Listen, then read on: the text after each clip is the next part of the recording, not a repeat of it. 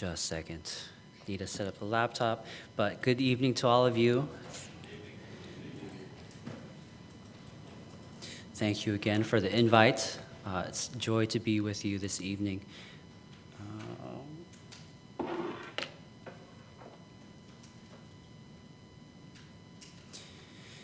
Before I get into the message, just wanted to talk a little bit about our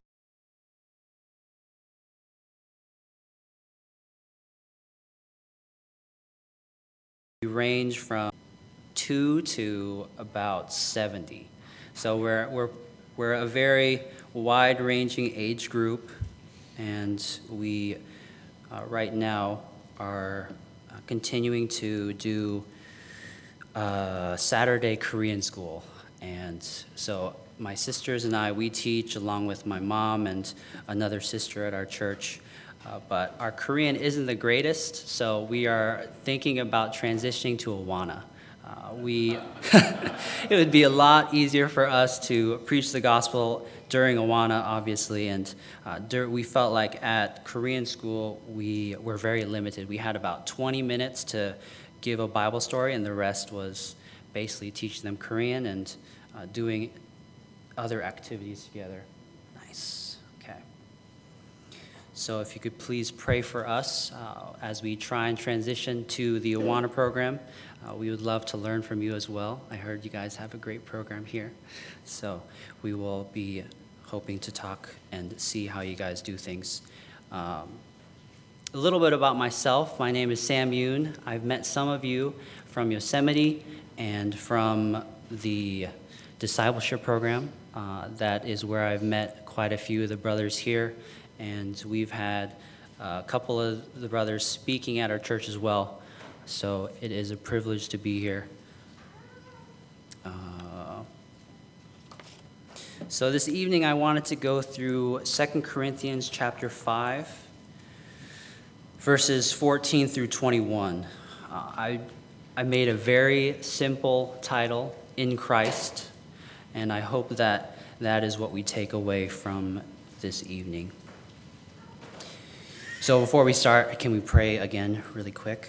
Lord, we thank you again for this evening. Thank you for the gift of your Son, the Lord Jesus Christ, and for the great reminder we had this morning through the bread and the cup and the sacrifice that you made for each one of us, dying on the cross so that we may have new life in you. We pray that as we continue to dwell on who you are and how much you love us, that you would be working in our hearts to imitate your Son well, and that you would use your servant to speak the truth of your word in love. We thank you again for this time. In Jesus' name we pray, amen. So a little background, our church actually finished up 2 Corinthians a couple weeks ago. So this was my passage a couple months ago, and I had to go through the whole chapter, so it was a little more difficult. So I narrowed it down to about 8 verses, so we can go into a little bit more detail. But a little background of 2 Corinthians. For Paul, he was writing and sending, or after he wrote the first letter to the Corinthians, out of his love for the saints there, he wanted to know how they had reacted to that first letter. So he sent Titus to Corinth because he was not able to go while he was ministering in Asia Minor. Knowing that Titus would be able to give him a report, they were finally able to meet later in Macedonia, and Titus described these 3 main things that were happening in the church there. The 3 things were the disciplined saint. So the saint that had been sinning, the brother that had been sinning, had resulted in his spiritual recovery. And number 2 was that no money was sent to Jerusalem. They had said that they were going to send money to the needy saints in Jerusalem, but they never did. And the third thing was that the false teachers were active in Corinth, undermining the apostles' work and questioning his authority as a servant of Christ. So 2 Corinthians 5 brings us into a section where Paul is describing and explaining the ministry that they had in Christ. So let's read it really quick. 2 Corinthians 5, 14 through 21. For the love of Christ controls us, because we have concluded this, that one has died for all, therefore all have died. And he died for all, that those who live might no longer live for themselves, but for him who for their sake died and was raised. From now on, therefore, we regard no one according to the flesh, even though we once regarded Christ according to the flesh. We regard him thus no longer. Therefore, if anyone is in Christ, he is a new creation. The old has passed away. Behold, the new has come. All this is from God, who through Christ reconciled us to himself and gave us the ministry of reconciliation. That is, in Christ, God was reconciling the world to himself, not counting their trespasses against them, and entrusting to us the message of reconciliation. Therefore, we are ambassadors for Christ, God making his appeal through us. We implore you on behalf of Christ, be reconciled to God. For our sake he made him to be sin who knew no sin, so that in him we might become the righteousness of God. So 3 things I'd like to go over today as we go through the passage. Number 1 is who we are in Christ. Thanks. Number 2, what he has called us to. And number 3, how to live out his calling. So number 1, who we are in Christ. Therefore, if anyone is in Christ, he is a new creation. The old has passed away. Behold, the new has come. As I was reading this passage, I realized in Christ is the key to understanding who we are as Christians. In Christ alone are we made new, but this newness isn't about living a perfect sinless life. We know as believers we fail at that each day. This newness is rather about the position we have in Christ, not the practice. We are now identified as his. As believers, Christ calls us his own. Ephesians 2:4-5 says, "But because of his great love for us, God, who is rich in mercy, made us alive with Christ, even when we were dead in transgressions. It is by grace you have been saved." We can never earn our way to salvation. It's only by grace that we have been saved through faith in Christ's death for us. But now being identified in him as his means that we no longer identify with the old self. It must pass away, and that too can only be done in Christ. As we put our faith in him, our old self has passed away and has died with Christ on the cross. Our debt has been paid, so in Christ we have been raised to a new life in him. And through the victory he had over the grave, we too are no longer bound by sin and death. So verse 18, all this is from God, who through Christ reconciled us to himself. Again, nothing that we do can ever earn our salvation. All this is from God. God is the one who placed that perfect plan into our life and has given us salvation through his Son, the Lord Jesus. In Christ, we have been made new, given an identity in him, and it is through Christ that we have been reconciled back to himself. God is the one who has restored us back into a relationship with him. So too often, I feel like I'm living my life like this. Please let me explain. So we have God as this big circle, Christ is the cross, and me is the smiley face. Thinking that God has given me my salvation, has created me new, but now I feel like I can do it on my own. If I need help, I can ask Christ. When I need something for him to do, then I can go to him. But in so many places, in so many moments in my life, I like to keep my life separate from his. It's like we live in separate worlds, and I only want to give the Lord a part of mine. But he desires to come and give me all of him, all of who he is. But instead, I tell him, Lord, I'm not ready to give up that part yet. You shouldn't go to this part of my world because it's not ready to be made new. I still like it the way it is. I like the way my life is now. So if we truly say that we believe these things, that Christ is the one who is to take over our life as believers, I think it would look a little bit more like this. Christ comes to us as we are. As we place our faith in him, he's willing to give us all of who he is. It's no longer I who live, but Christ who lives in me. If we say we are Christians, then it is all about Christ. And as we abide in Christ, we are able to live with our Heavenly Father as well, that our lives would be lived out according to his will. So intimacy was brought up quite a bit this camp at Yosemite, and that is always possible for us as long as we are in Christ. God wants us to enjoy all of who he is and the life that he freely gives to us as his children. 1 Corinthians 1:30 through 31 says, "But of him you are in Christ Jesus, who became for us wisdom from God and righteousness and sanctification and redemption, that as it is written, he who glories, let him glory in the Lord. In Christ we're given wisdom and righteousness and sanctification and redemption. That wisdom comes through the studying of God's word, prayer, and fellowship with the saints. It leads to our sanctification as we learn to please him in all that we do." So again, it starts with our new position in Christ. But in and through our relationship with him, our practices become more Christ-like as well. It really is all about the Lord now, that we no longer boast in ourselves, but in him alone. We recently met together with some of the guys from the discipleship program, and we've confessed to one another how much we need to abide in God's wisdom and how much we need to continue to study his word. And we know that if we don't do that, we will never grow in him. And so we challenge one another to study his word, to grow more Christ-like so that people can see more of Christ through us.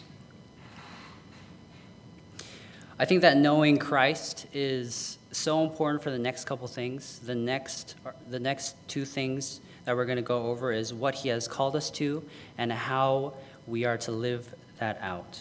If we're not doing those things in Christ, then it's going to be a long, hard road, and we'll end up giving up because we're trying to do it on our own. But if we can remember daily the salvation that we have been given, that he has made us his and brought us back into an intimate relationship with him, then it will be the Lord who will sustain us and carry us through the life that we are to live for him. So number 2, what he has called us to.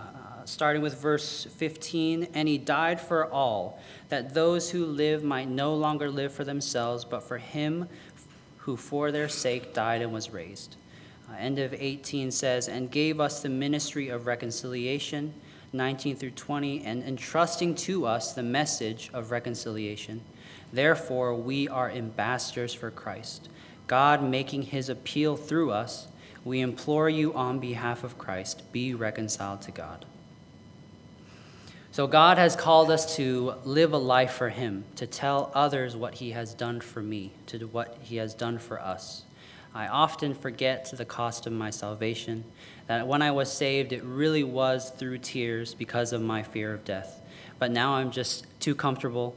I'm too content in continuing to live my life the way I do.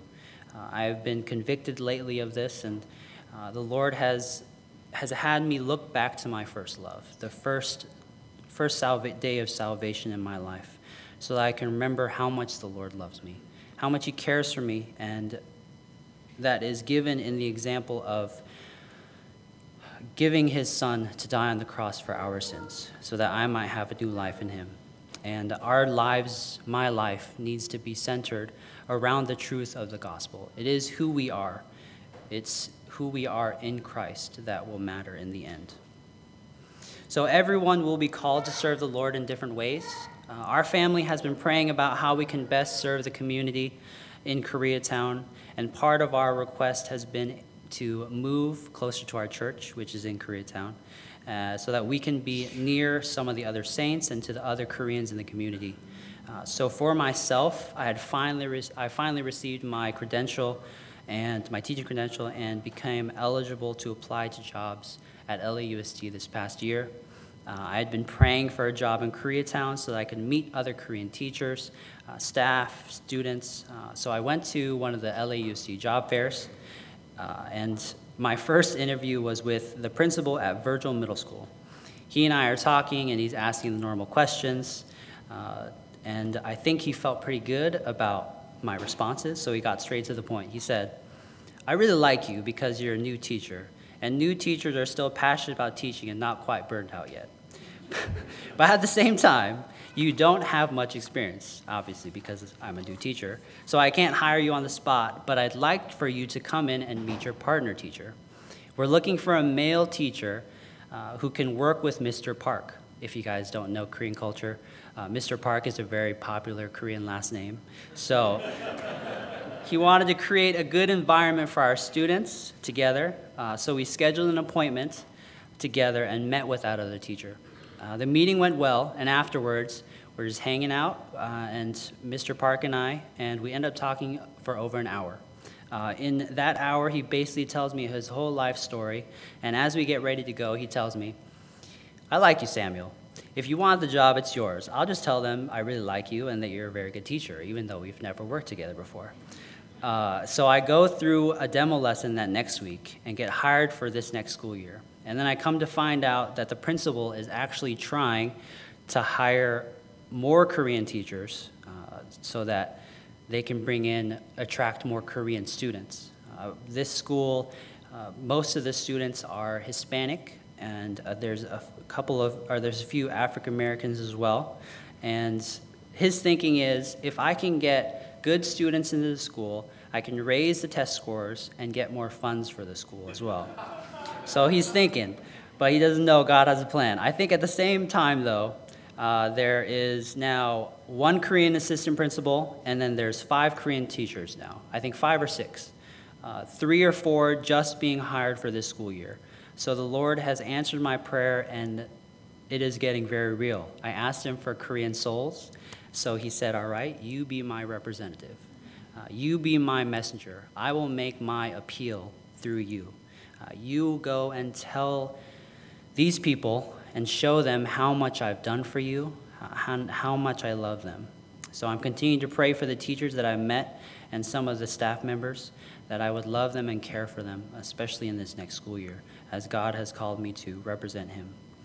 And so we represent Christ in and through our lives. We act as a representative in Christ for his kingdom. God is making his appeal or pleading earnestly through us. We ourselves are begging all to come to Christ.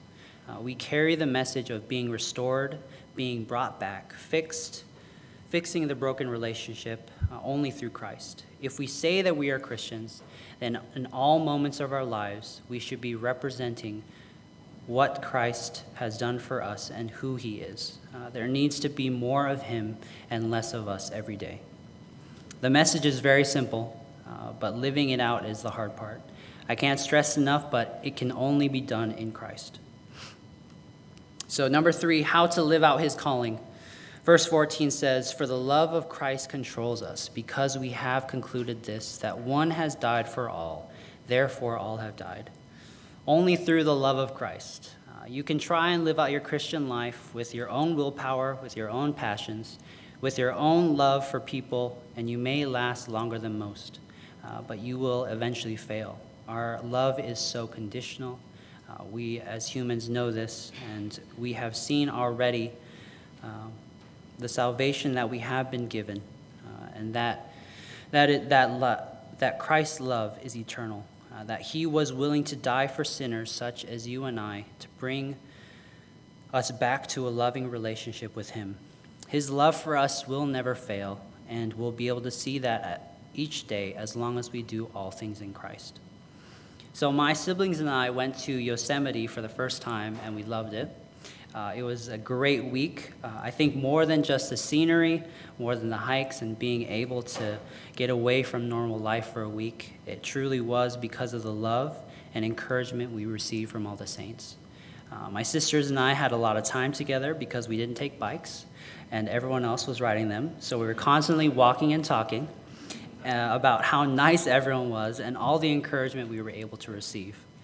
The incredible hospitality we were shown by the Dixons, the food that they prepared for us, the meals from the other campers, both speakers and their wives constantly loving on people each day after every message. I think after every morning session, I noticed that they were always fellowshipping with people, always praying with them for at least an hour. And then they would go, like the schedule says, they had the meals planned out with the other families. They met with them during free time. After the night meetings, they were really pouring themselves out for the Lord, and the love of Christ really showed through them. All those things could only be done through the love of Christ and being in him.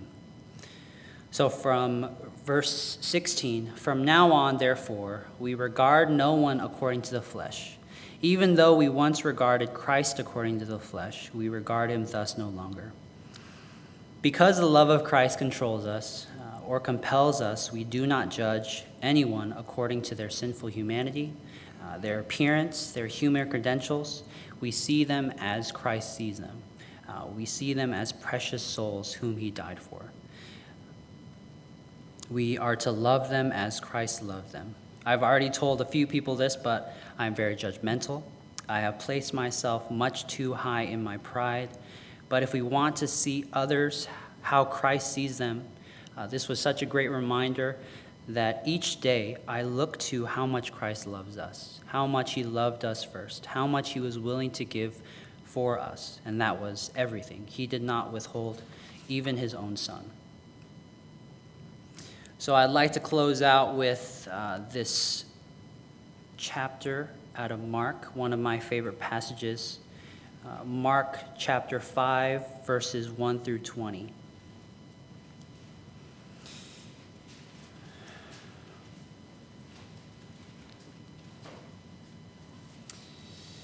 "So they came to the other side of the sea, to the country of the Gerasenes. And when Jesus had stepped out of the boat, immediately there met him out of the tombs a man with an unclean spirit. He lived among the tombs, and no one could bind him any more, not even with a chain.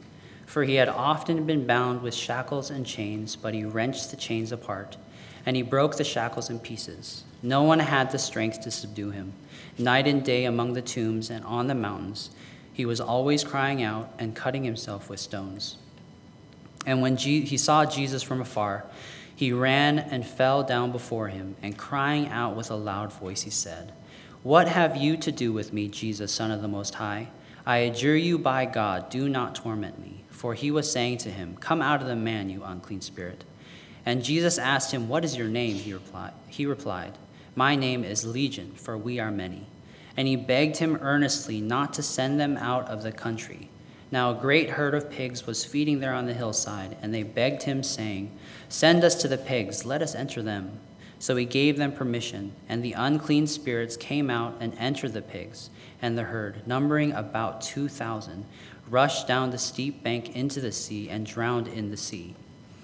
The herdsmen fled and told it in the city and in the country, and people came to see what it was that had happened. And they came to Jesus and saw the demon-possessed man, the one who had had the legion, sitting there, clothed and in his right mind, and they were afraid. And those who had seen it described to them what had happened to the demon-possessed man and to the pigs. And they began to beg Jesus to depart from their region. As he was getting into the boat, the man who had been possessed with demons begged him that he might be with him. And he did not permit him, but said to him, 'Go home to your friends and tell them how much the Lord has done for you, and how he has had mercy on you.' And he went away and began to proclaim in the Decapolis how much Jesus had done for him, and everyone marveled." Interestingly, all three of Legion, the people, and the man end up begging to the Lord. Legion is begging out of the fear of torment. The demons knew who Jesus was, but they had already rejected him as Lord and knew the punishment that was to come. The people were begging the Lord to leave because of their fear of change. They saw what had happened to the pigs. They saw what happened to the man, that he was in his right mind, but they were afraid. They saw what the Lord had done and could do, but did not want that for their own lives. And then finally, the man is begging the Lord that he might be with him. We don't know exactly what he said, but I can only imagine the longing he had to be with the Savior. "Lord, let me come with you. I want to be with you, Lord. Can't I just follow you? I don't want to be here anymore." Saying these things maybe with tears in his eyes because of how grateful he is that the Lord had saved him. His life had been changed forever, and he knew it was all because of Christ. So as we've been able to have Breaking of Bread, as we've been able to hear from Mark, as we've been able to hear a little bit out of 1 Corinthians, what is our response to the Lord today? Is he still the one that we long for, the one who we are so grateful for giving us new life? Honestly, we're just like the demon-possessed man, trapped by our own sins, enemies of the Lord. Yet he came to save us through the death on the cross. We need to remember that we always need Christ in every moment of our lives, that only in him can we live a life worthy of our calling. In verse 19, you really feel for the man here. After all the begging, Jesus tells him no, it's not time yet, but instructs him instead, go home to your friends and tell them how much the Lord has done for you and how he has had mercy on you. And he went away and began to proclaim in the Decapolis how much Jesus had done for him, and everyone marveled. Out of his grateful heart, out of his changed life and love for the Lord, he went and told others about what Christ had done for him. He probably showed them his cuts, his bruises on his wrists, convincing everyone, maybe even by screaming at the top of his lungs, that he was the one crying out day and night in the tombs, that was really me. But Christ came and saved me. He rescued me from those tombs, from my bondage, and now I stand here free before you. Our lives should look the same. We long to be with our Savior, but until he calls us home, we go and tell our friends how much the Lord has done for me. Our message is all about Christ and the salvation that we have in him, that in Christ we are made new, we are made his. In Christ, we have been brought back into a relationship with our Heavenly Father. And now in Christ, we can live for him and tell others how much he loves us and cares for us, and pray that in Christ we would be like this man and show through our lives how great our Lord is.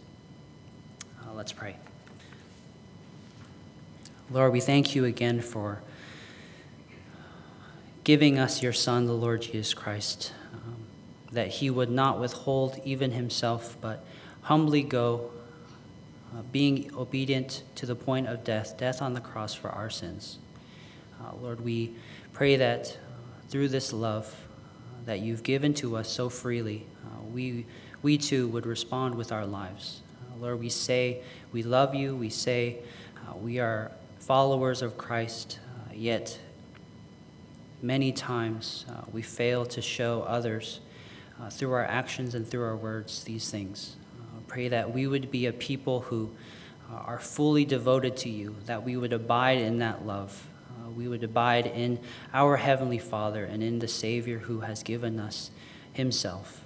Lord, we pray that you would continue to work in each one of us, that you would mold us and shape us into the men and women you've called us to be. We thank you again for just the opportunity to be in you, Lord, that we would know you more, that we would know you better each day so that we can learn to love you well, and through that love, learn to love those around us. We thank you again for dying on the cross for our sins. In Jesus' name we pray, amen.